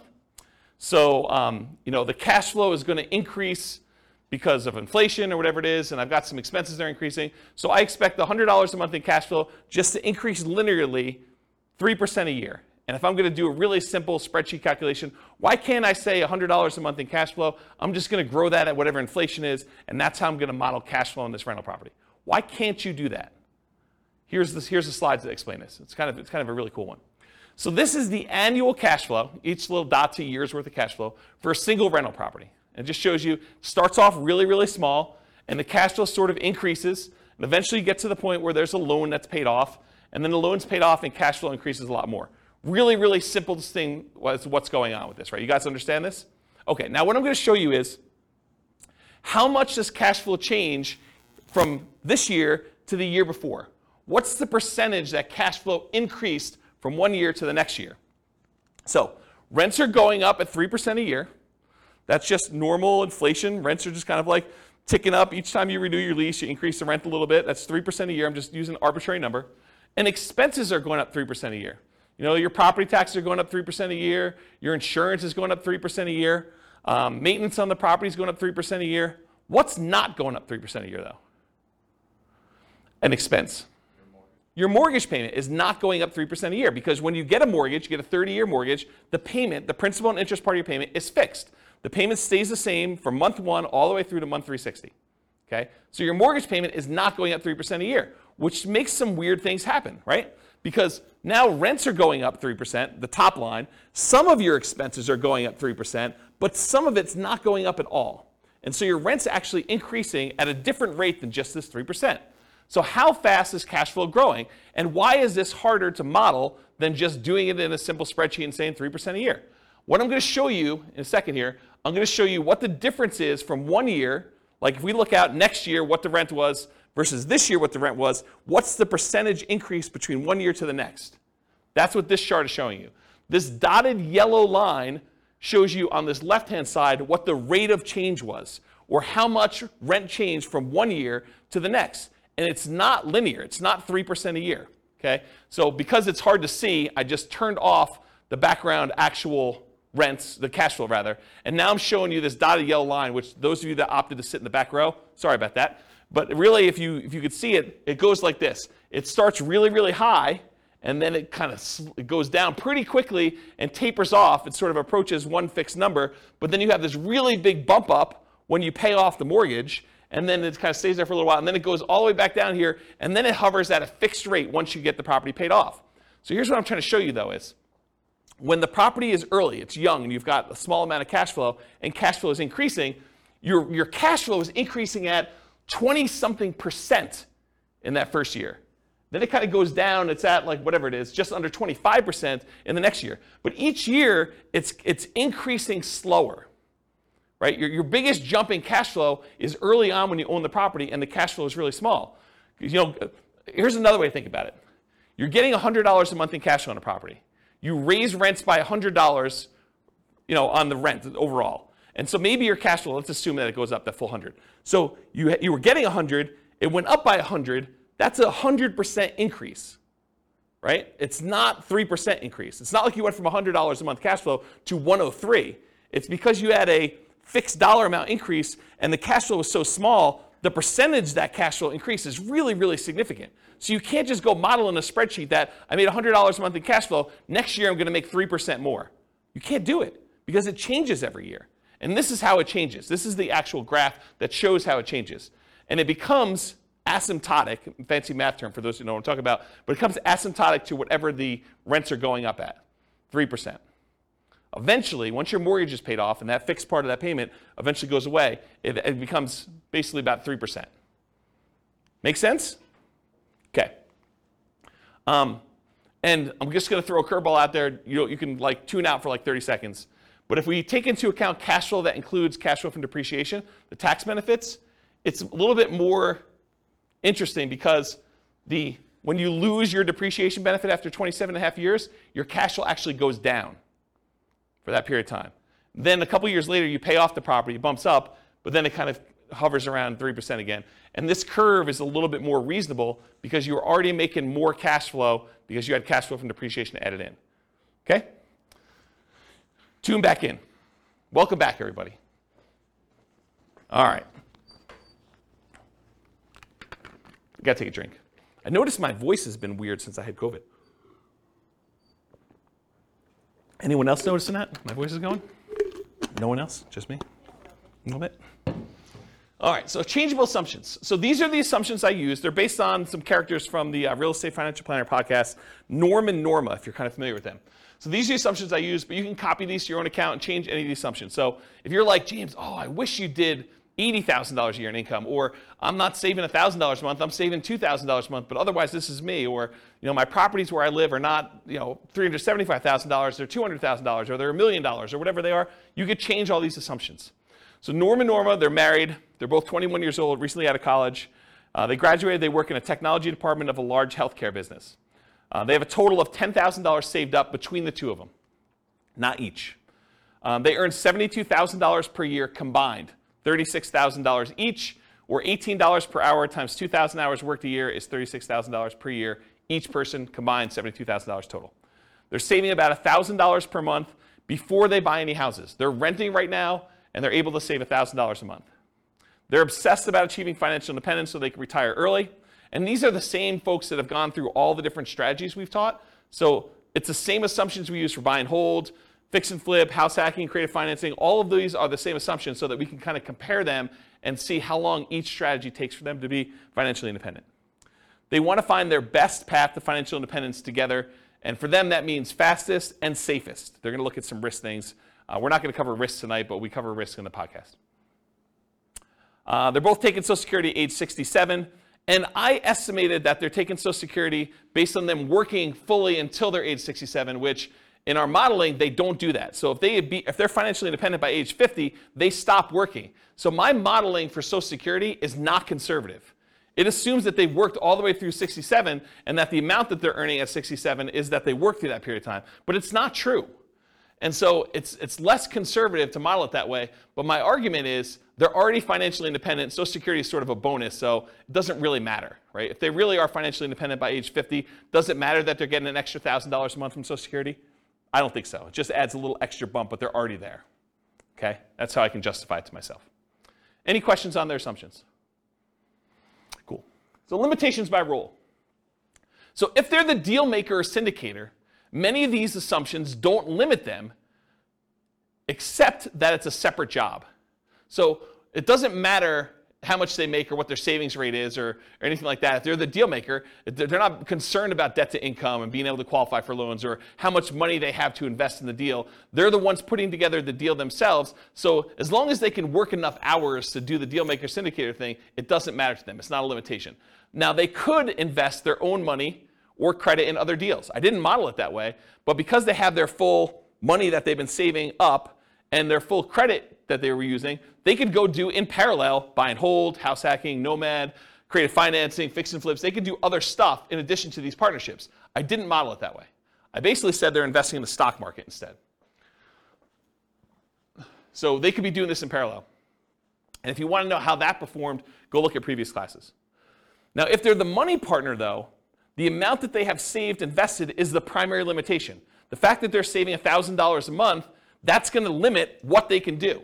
If a deal syndicator needs someone with $50,000 and they only have $20,000 saved up, they can't do the deal unless they become one of two money partners. So it doesn't matter if they can qualify for loans or anything like that. The money that they invest in the partnership likely limits them to being able to do other deals in parallel, though, as well. So because they're putting money into other deals, they're not going to have down payments for doing nomad or buy and hold or house hacking, and not until much later when they have money coming in from those deals. Does that make sense? Okay. And if they're the loan partner, their ability to qualify for loans is the primary limitation. It doesn't matter if they have enough down payments or anything like that, but the loans they do might limit their ability to other investing in parallel. So if they've got 10 loans out in partnerships, they can't do their own buy and hold with 25% down for themselves unless they do weird loans for those. Okay? All right, some more changeable scenario assumptions. I modeled this for 60 years. I assume their effective income tax rate based on the $72,000 that they're earning is 17.85%. I assume 3% inflation. Yeah, I know. This is like a reasonable inflation number, not what we're seeing right now.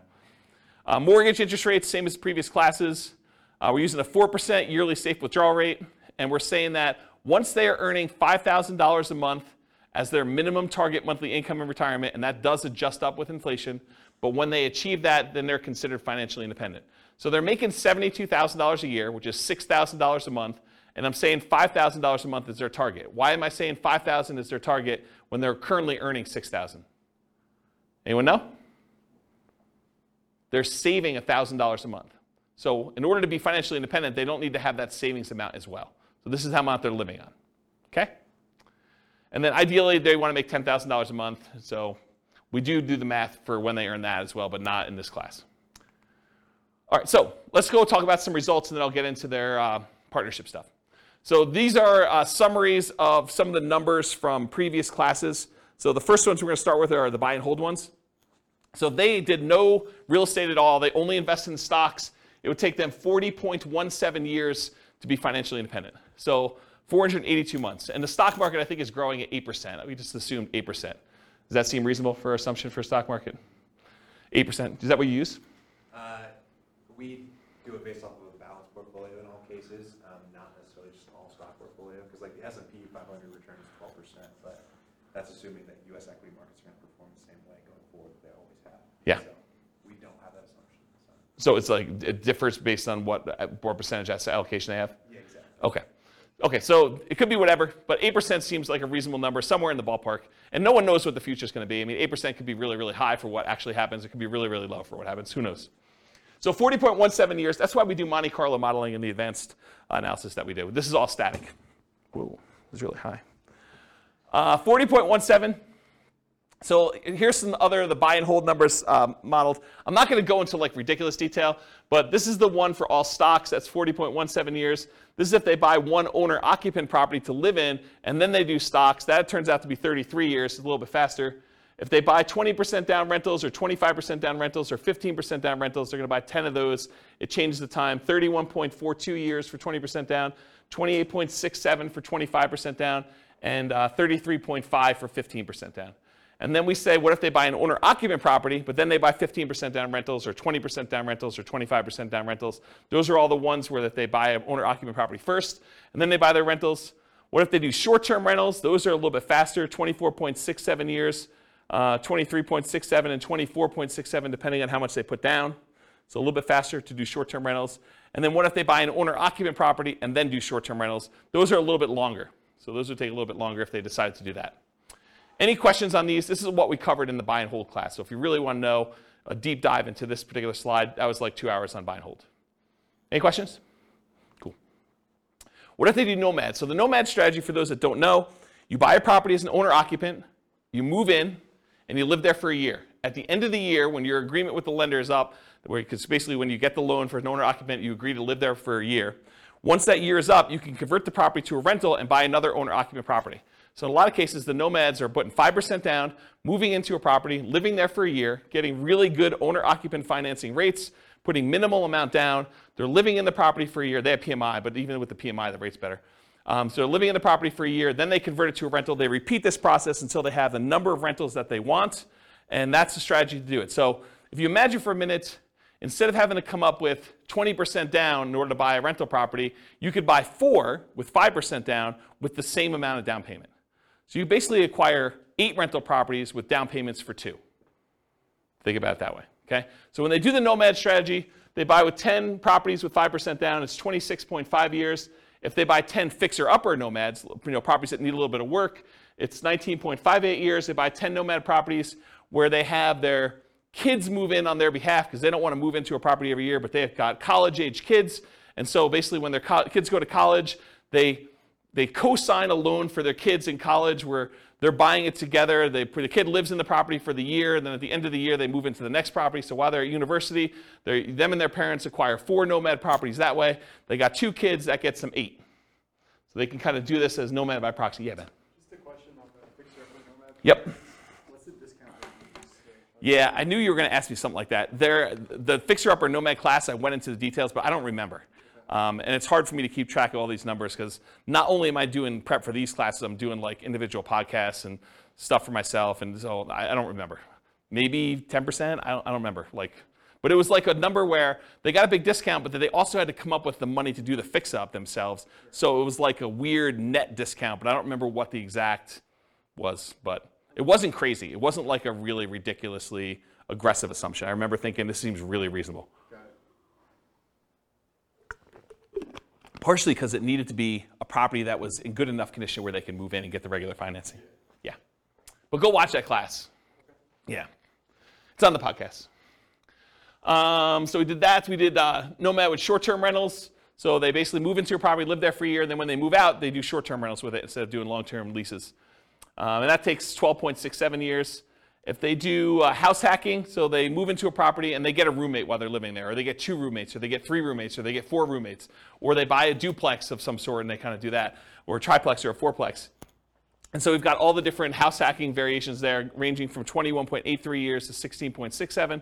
Or if they do nomad with lease options, or if you're a real estate agent, the ultimate real estate agent retirement plan of doing nomad and moving into properties and getting a rebate on your down payment because you got paid a commission when you move in. So there's like a strategy for doing nomad where you have a real estate license and you could really minimize how much you need in order to do that strategy. So we cover that in there too, but here's the nomad stuff summarized. Okay? Here's house hacking summarized. I'm not going to go on all these, but it's all different variations of house hacking. Buying a property with 1 roommate or 2 roommates or 3 roommates or 4 roommates and different down payments, 20% down, or I think we did all 5% down. So I don't remember what we did here, but all the numbers are there. Go listen to the house hacking class for details. This is the BRRRR class, buying a property, rehabbing the property, renting the property out, and then refinancing to try to pull out either all your money or as much of your money as you can, leaving minimal in the deal. That's what the BRRRR strategy is about, and then you can use that money again to go buy the next one. So buying a BRRRR with 10% down, leaving 10% in the deal, BRRRR with 5% down, leaving 5% in the deal, and then BRRRR where you're able to get nothing down. So the nothing down one's 14.67 years. If you have to leave 10% in the deal, it's 21.67 for Norma doing that with the assumptions we talked about. Any questions on this? Cool. Here's all the stuff on quick turning and flipping. doing $25,000 net flips every 6 months, or doing it every 9 months, or doing it every year, doing live-in flips. I went through a whole bunch of variations on is it better to do a live-in flip and flip as quickly as you can, do a live-in flip and wait at least 1 year so that you get long-term capital gains on the things you're doing, or doing a live-in flip where you stay there for 2 years and you don't have to pay any long-term capital gains at all because you have the exemption. What's the exemption called when you live in a house for 2 years? You know what the name of that is? I don't know. But if you live in a house 2 out of the last 5 years and you don't have to pay any capital gains up to certain limitations, it's pretty big limitations though, on a property. So we did all the variations on that and looked at the time for how long it took there to do that. And then live-in flips as an agent or for sale by owner. There's a whole bunch of variations on the flipping one. You can get a feel for those. Those are pretty fast. And then here is all of the ones I've covered so far, shown on one chart, color-coded. So all the, what color is this? Maroon? Is that a maroon color? Maroon-colored ones, these are all the buy and hold. The orange ones are all the Nomad ones. The, whatever that is, green, sea green. That's all the Burr ones. Quick turn flips, all the purple ones, and then apparently a different color green is house hacking. You can get a relative size difference to see which ones are, in general, faster than other strategies. So buy and hold tends to be one of the slower ones. House hacking tends to be pretty slow, although there's some quicker ones on the end there. Burr tends to be pretty fast. Nomad tends to be pretty fast. Depending on what you're doing with the quick turn flipping ones, there's some really fast ones in there and some slower ones in there as well. So you can get a feel for what's going on. Go watch the classes for the details on the exact numbers for those, but you can get a relative size difference. I love this chart. This is one of my favorite charts now for being able to compare all these. All right, yeah. Short-term rental, was Yep. it on there? Probably because it doesn't hit the criteria. It is on there. It is? Oh yeah, short-term rentals are in here. Yeah, they're mixed in because the buy and hold has some short-term rentals. The Nomad has some short-term rentals. Bird doesn't. Quick turn flip I don't think has any, and house hacking doesn't either. But there's short-term rentals mixed in here. You're basically buying properties in short-term. Yeah, I don't remember where they are, but yeah, they're in there. Yeah. Yep. Okay, any other questions? All right, so creative financing, this was last week, right? Everything's merging together. So last week was creative financing. This is buying creative financing with 1 month reserves all the way through to 6 months reserves. Everything from as quick as 8.83 years all the way up to 17.42 years for doing creative financing. If you do creative financing and you do thousands of dollars in reserves, 10K, 20K, 30K, 40K, 50K, it shows the times for those instead of months of reserves. And then creative financing with different discounts at purchase. So if you get a 10% discount, 12% discount, I think this must be 6% discount, and this is 8% discount. It shows you the amount of time it takes based on the discount you get with creative financing. And then by holding period, by how long you're buying for. So this is if you're buying for, I think, 10 years. This is for 15 years, and this is for 5 years. So this is how long you're doing creative financing deals before you stop. And it ranges everything from 12.67 years all the way up to 34.83, depending on how long you do it for. And then I added in the creative financing ones all right here in red. So it's the same stuff we had before, I just added this one in there so you can get a comparison size-wise. Creative financing is really fast. It's also a very active strategy.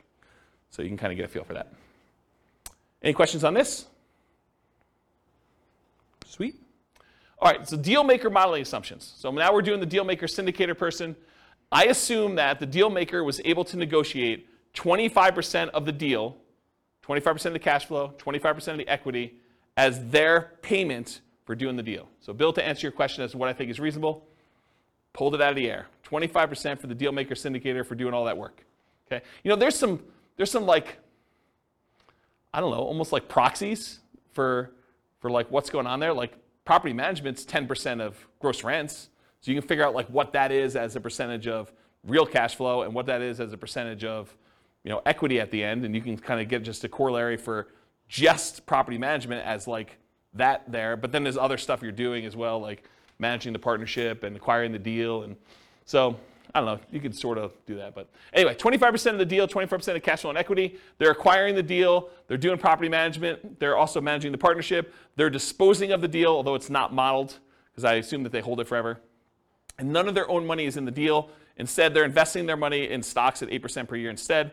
And they're not limited by debt to income or money. They don't need to have debt to income because they're not qualified for loans. They don't need to have any money because they're using a money partner to do these. 25% of the deal.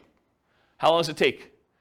If they do a deal every 12 months, 10 total, it takes them 21 years to be financially independent using those assumptions. where they're getting 25% of the deal.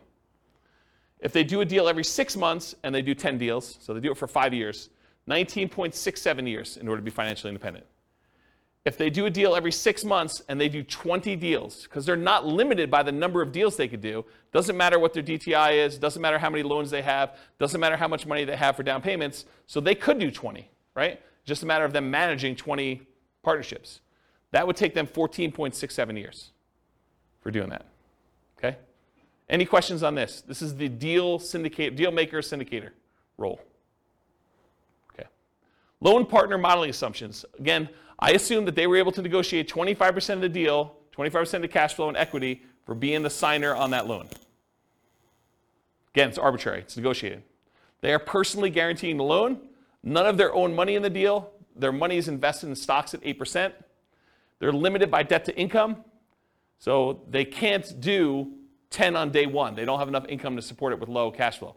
But if they're doing it over time, their cash flow improves and they can qualify for more. They have to find the partnerships where they can get 25% for signing for the loan. That's another limitation they have. And they're limited by the number of loan spots. They can get 10 non-owner occupant 30-year fixed rate loans total. So they can't do 20. Looks very similar to Dealmaker Syndicator, except they can't go above 10 deals because of the loan spots. So they're both doing 25%. They don't have a money limitation, so it looks a lot like the Deal Syndicator because they're using like almost an unused asset, their ability to get a loan. They're not using money to do it, right? So I added these two on the bottom, but it looks exactly like if they did 10, just like the Deal Syndicator, the Dealmaker Syndicator, 21 years for both of those. And if they do a deal every 6 months, they do 10 total, it's 19.67. They can't do the 20 though. They can't get 20, 30-year fixed rate financing loans. So that's why there's not a third one here. Any questions on that?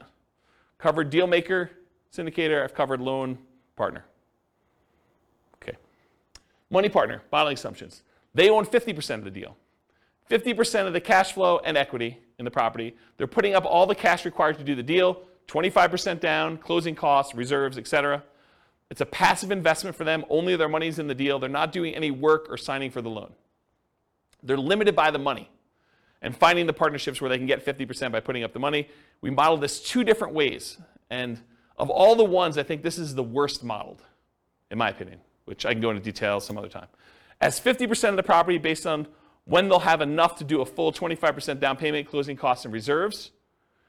So it takes time to do that. And then as 10% return on all their money instead of 8%.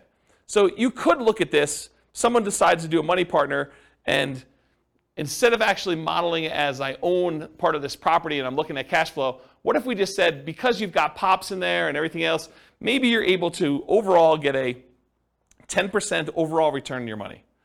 The challenge with this, and I'll draw this on the board, is what does your return look like over time on a rental property? So this is time, and this is like your percentage return. Does the return you're earning, and this is return on equity, right? Because it's the amount of money you have tied up in the deal. Okay, so return on equity. So the amount of money you have in a deal, what is your return the longer you own an investment, a rental property? It drops.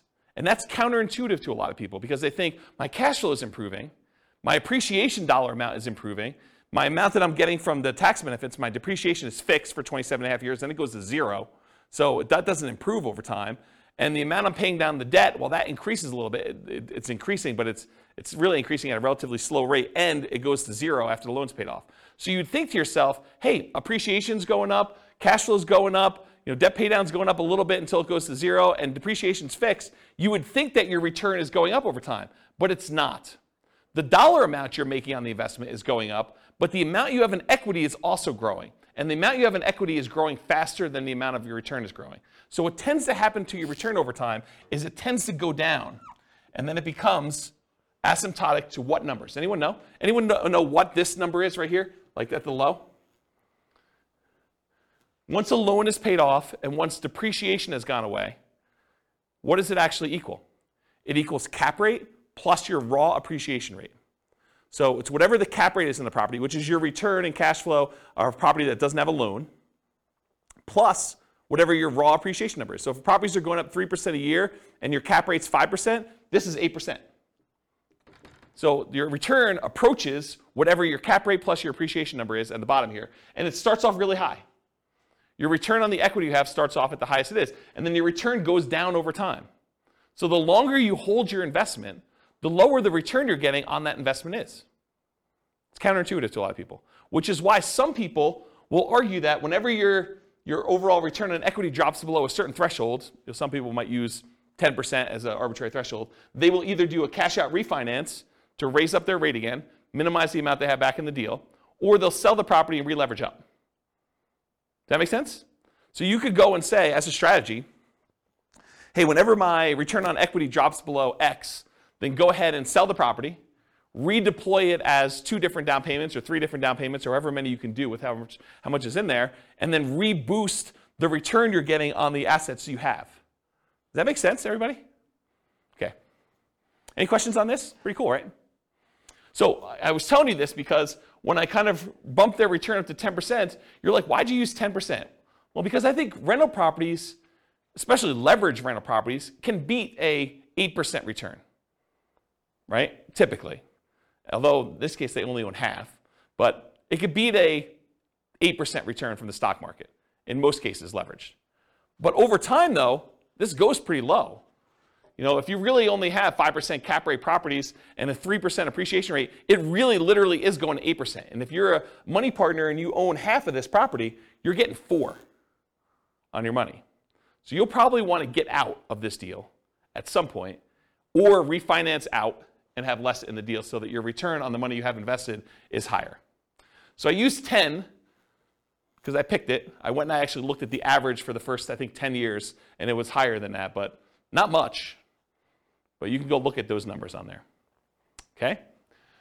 So I'm going to model it 2 ways. I'm going to model it where they own 50% of the rental, but they put down the whole down payment. I'm going to model it where they put 10% return on all their money. So instead of the stock market money that they were earning 8%, I'm just going to say it's earning 10. And we'll look at the difference between those two. So these are the two. If they own 50% of the properties, it takes 46.8 years, 46.08 years. If they get 10% return on their money instead of 8%, it's 33.17 years. So pretty slow compared to the other strategies. Okay? Any questions on Money Partner? So I just added in the partnerships over here so you could see relative sizes, sort of in the middle. I mean, it's not like, you know, creative financing low or, you know, even some of the flip type low, but, you know, it's on par with a lot of the nomad strategies. You know, a little faster, a little slower, depending on which one you're comparing it to. It's definitely faster than buy and hold, faster than house hacking. To kind of give you a feel, relative sizes. Is that helpful? Okay. So in conclusion, the assumptions you use for modeling matter a lot. You know, if we change what you're doing as your role as a partner, if we change, you know, the number or frequency that you buy, if we go from buying 10 to 20 or buying only 5, or the size of the deal that you do, how big of a discount you get if you're getting discount on deals, or what your profit is on a deal, or what your cash flow is on a deal, what the market conditions are, you know, what we use for appreciation rate or rent appreciation rate, or the price of the properties even, interest rates, you know, we get lower interest rate, higher interest rate, rents on the property, vacancy, maintenance, property management, taxes, insurance. All of these assumptions matter, and they're going to matter a lot. It's going to impact what you do. Also, your stock market rate of return, or what you're investing in and what its risk profile is. And then what you set your target monthly income retirement is, both your minimum and ideal. If you have a higher number, it may take you a lot longer or a lot shorter, depending on what you do. And then what you use for your safe withdrawal rate, what you believe is a reasonable safe withdrawal rate to use there. And then the strategies that work best in your market may differ. So maybe it's better to buy and hold, or short-term rentals, or house hacking, or creative financing in your market because it's different, right? So it could be better or worse depending on that. You got to do the math for your own situation. And then because I'm trying to do this recordings for all the different cities in the US, if you go to realestatefinancialplanner.com/model rather, for realestatefinancialplanner.com/model, I'm trying to do, it's not done yet, but all of these scenarios for all the different classes for every city using their city's prices and taxes and insurance and rents and everything else, so that you can go say, I'm going to copy this one because it's closest to where I live and it's most similar, and then I'll just change some of the assumptions for what's going on, so you can just change whatever you want to do for you. Any final questions? Because that's all I got. Yeah, Bill. So how do the partners benefit from depreciation? Is it just the percentage of ownership? Is it passed? I guess that's a tax question. Yeah, that's a tax question. So the question was, how does the partners benefit in depreciation? I don't do my own taxes. I have a CPA do it. But my understanding is that it's based on your ownership percentage. But I'm not 100% sure because I don't do that. And honestly, I was making too much money to take the depreciation benefit for many, many years. And this is probably the first year where I didn't. Okay. So I don't even know. I don't look at my taxes, honestly. It's unfortunate. But I guess you could add that into the model. I mean, it wouldn't be a mess, but for the... we do take that into account. Oh, okay. Yeah, we do model it. So you do get the depreciation benefit based on your ownership share. Okay. That's how I do model it. Okay. Yeah, but it's a relatively small number. Yeah. I mean, yeah. Yep. Any other questions? Is that helpful? Kind of a crazy class. Now you see the format right now. If you've been to other ones we've done, there it's like same format, but you now get to see it from different strategies, perspectives. Okay. No final questions? Question. Yeah, question. For someone who is new, how do you access those previous classes? They're on the podcast. Okay. Yep, they're on the podcast. Remember that city podcast one I was telling you about? Yep. So go look and click on a link for a podcast. Okay. All right, cool. Any other questions? Sweet, guys. Thanks for coming. I do appreciate it. I will talk to you all soon. Bye-bye for now. With home prices up, mortgage interest rates up, and rents up, but not quite enough to counteract the higher prices and interest rates, cash flow on rental properties in Waterbury is harder than ever. Book a call with the Real Estate Financial Planner to apply our proprietary 88 strategies to improve cash flow on your rentals. See the show notes for a link to schedule your call and improve your cash flow today. If you're a real estate agent, lender, or professional in Waterbury that wants to help our real estate investor listeners, consider reaching out to learn about collaboration opportunities with this podcast. We'd love to add more value to our listeners by having you assist our investors buy, sell, and finance their real estate investments. See the show notes to schedule a call to discuss collaboration opportunities.